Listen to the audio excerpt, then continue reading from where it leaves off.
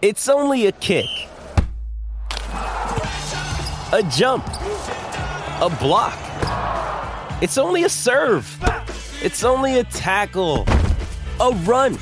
It's only for the fans. After all, it's only pressure. You got this. Adidas. 630 CHED Inside Sports with Reed Wilkins. Weekdays at 6 on 630 CHED.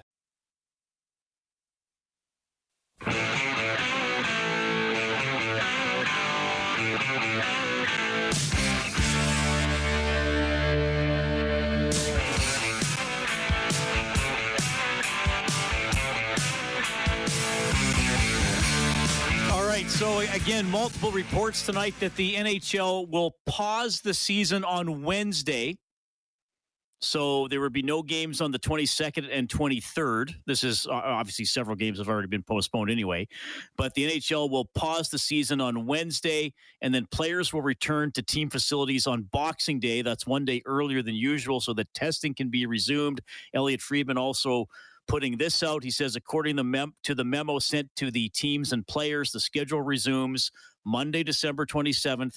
Also, upon return from the holiday break to team facilities, no individual in the team's traveling party shall enter other than for testing purposes until they have a negative test result. So that all indicates that the Oilers and everybody else would be back at it on the 27th. Edmonton and Calgary right now is the next game on the schedule for the Oilers. So, of course, it's an ongoing situation, but that's what we're looking at right now. The only game on the ice this evening is into the second period. Early in the second period, Stars lead the Wild 3-2.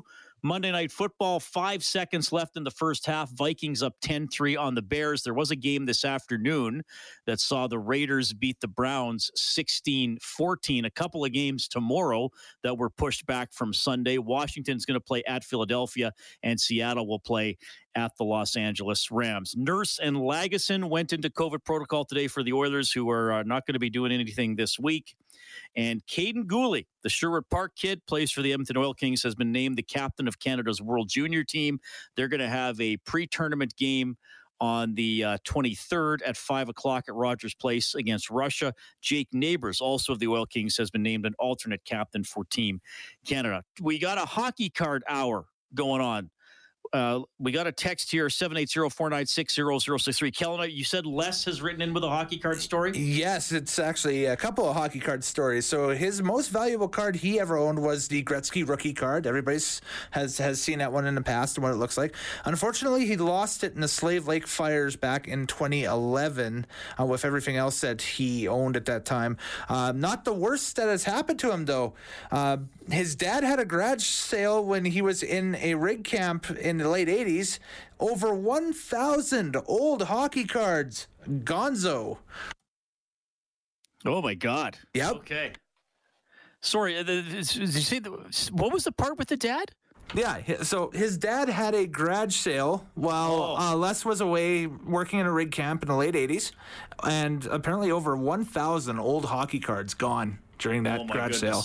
Well, I imagine this next gentleman has heard stories like that in his illustrious career. The owner of Wayne Sports Cards, Wayne Wagner, is on the show. Wayne, were you cringing a little bit when you heard that? I always do. You never hate. You absolutely hate hearing stories like that. These are cherished possessions of a lot of people. They're the reasons they do what they do. They collect these cards. They cherish the cards. They have their favorites. And when they lose stuff like that, it's heartbreaking. It really is. Yeah, that's a tough one for sure. Okay, let me just give, because I feel like you're such an institution in Edmonton, and everybody knows, like, oh yeah, Wayne Sports Cards. But let's get the tale. How did you start the store? Did you ever think you'd be going however many years it's been since? It's a great question, and I love talking about it. Back when I was 4 years old, my dad had some cards. I don't think he was really a collector. He just had these cards, and I remember him handing me his cards, and I think it was more or less just, hey, son, take a look at these. And I remember running to my room, and I'm sure the expression on his face was, oh, I just lost those. And that's where it started. I fell in love with, the cards and the fascination of having these players on cardboard. And I would watch the games, and I'd have the cards of the players in front of me, and I'd look over, flip the stats and read the stats as the player was on the ice.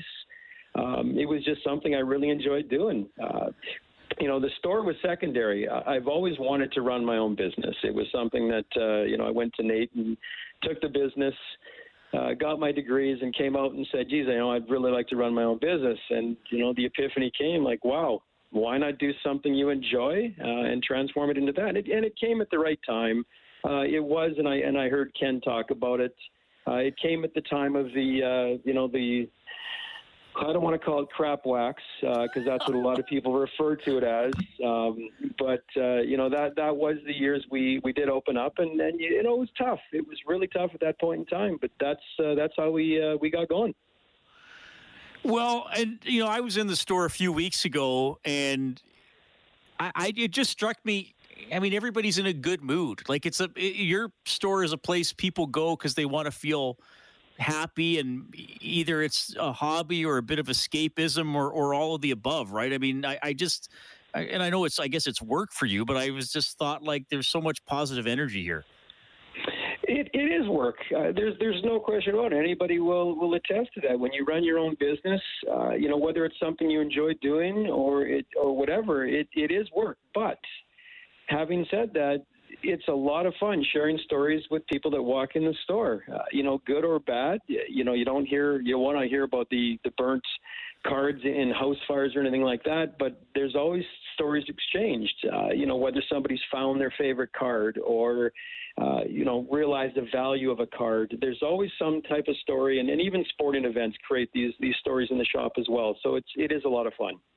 So I don't know if you would have exact numbers, but for your clientele, and I know you have stuff beyond cards, but I think you do obviously have a lot of cards. Are your customers primarily collectors, or do you still get a lot of casual people, or people trying to get into the hobby? What's the balance there?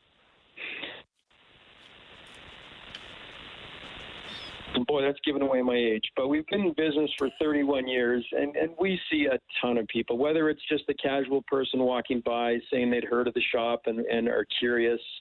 As you mentioned, we do carry a lot of stuff, and I want to take a step back and don't let Ken bash you with the comics. There is absolutely nothing wrong with comics. I'm a comic collector myself, and that was my second passion. I started back when I was 7 comics as well, so don't let Ken bash you on that. But we see everything from the hardcore collectors to the people just getting started to the casual person just curious to what's going on. We see it all.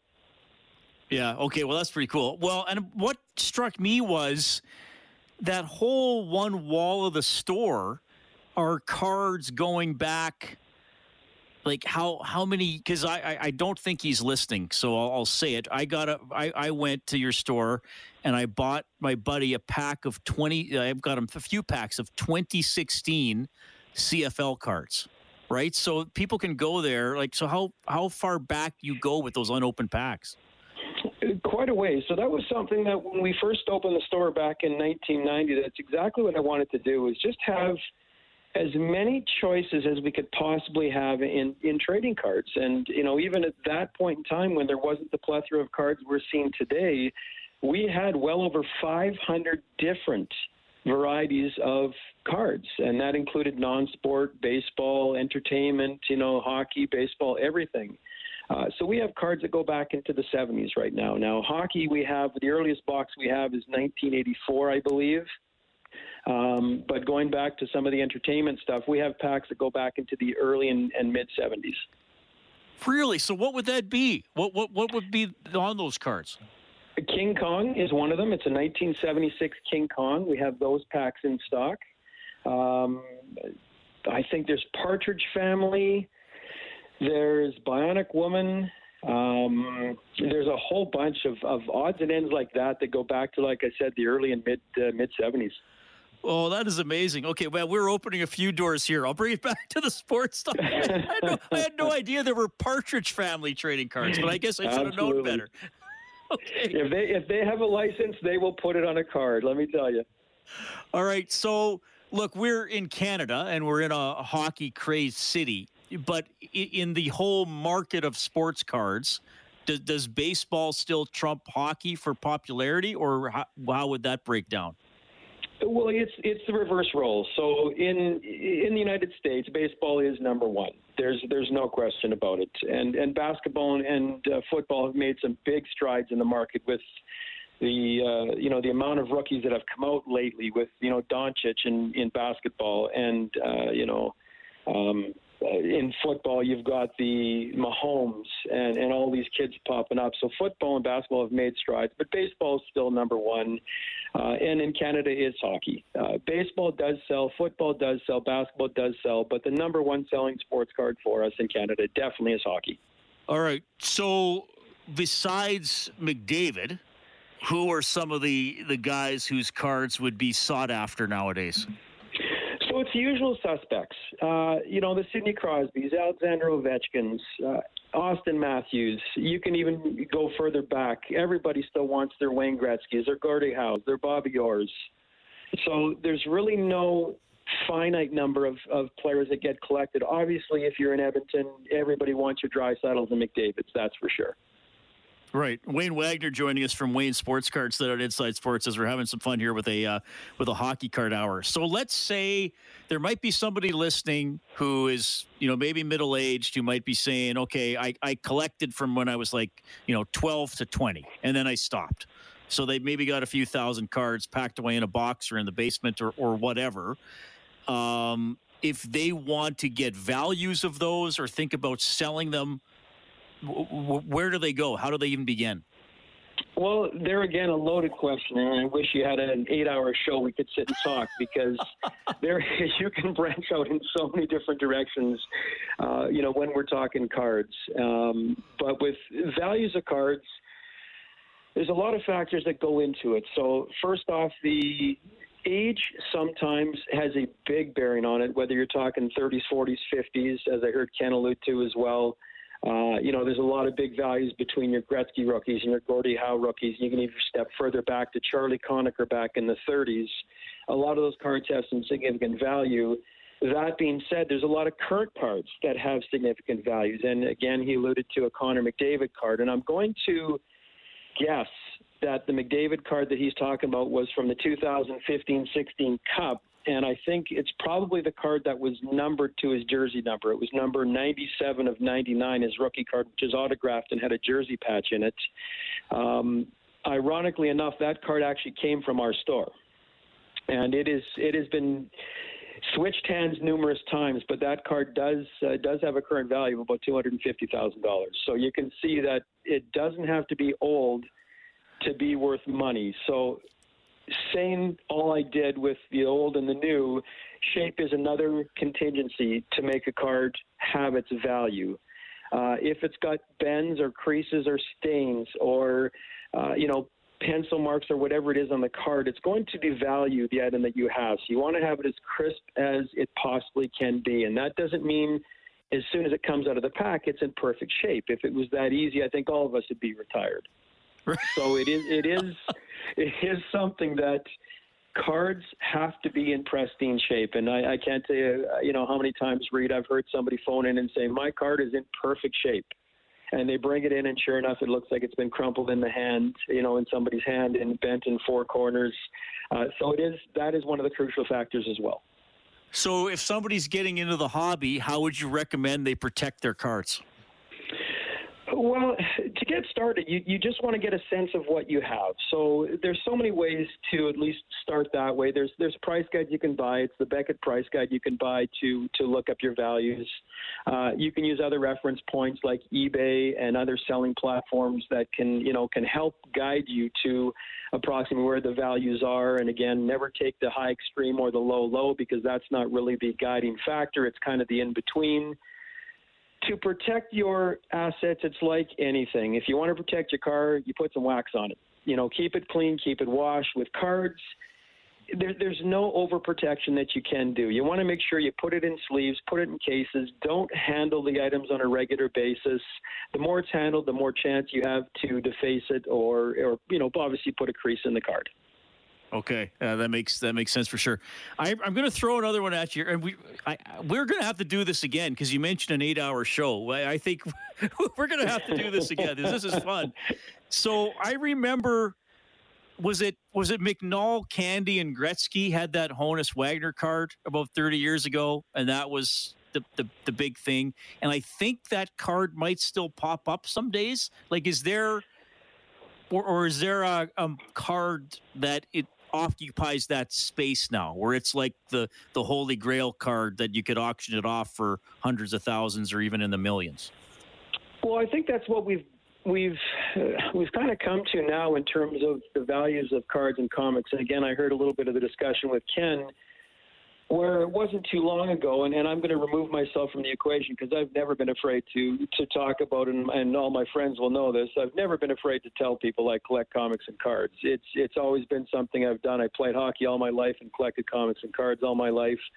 But it was one of those things back in, I will say, the 80s where you didn't exactly want to run around bragging that you had a collection of cards or comics in your house.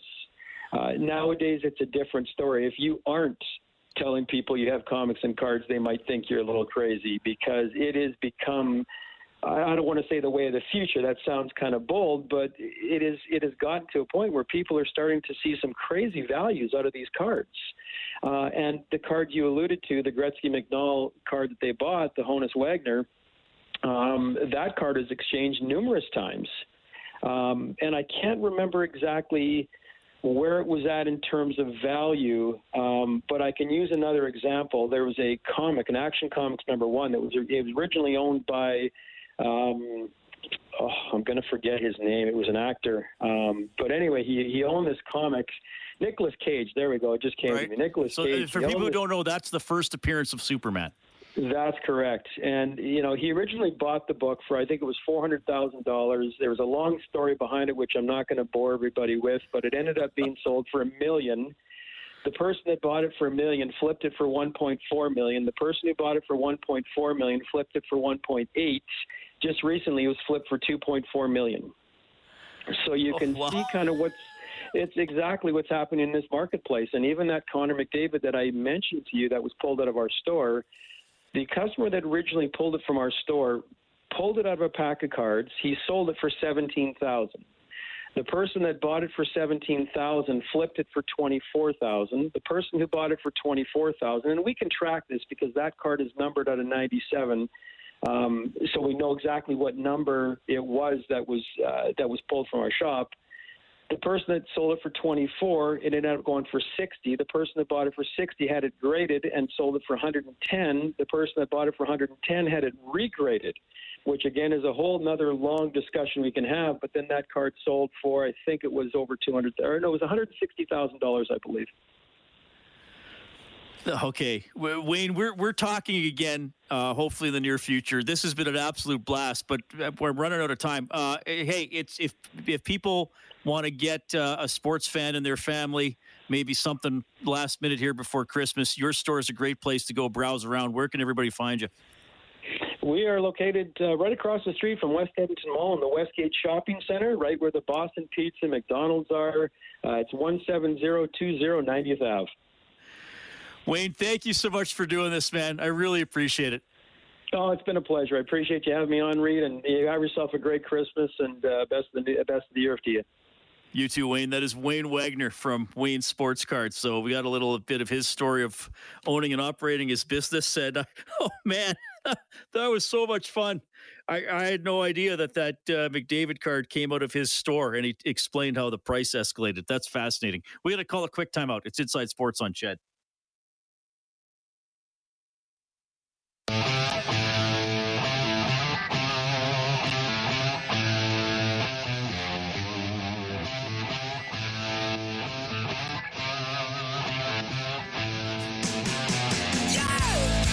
Well, that was pretty fun. We did a hockey card hour here on Inside Sports. We'll have to do something like that again. We had Ken Reed on the show, Gavin Bray, local collector, and Wayne Wagner from Wayne Sports Cards, who, He's modest. I don't know if he knows everything about about card collectibles, but he knows a lot, as he was sharing with us there in the last segment. That was so much fun.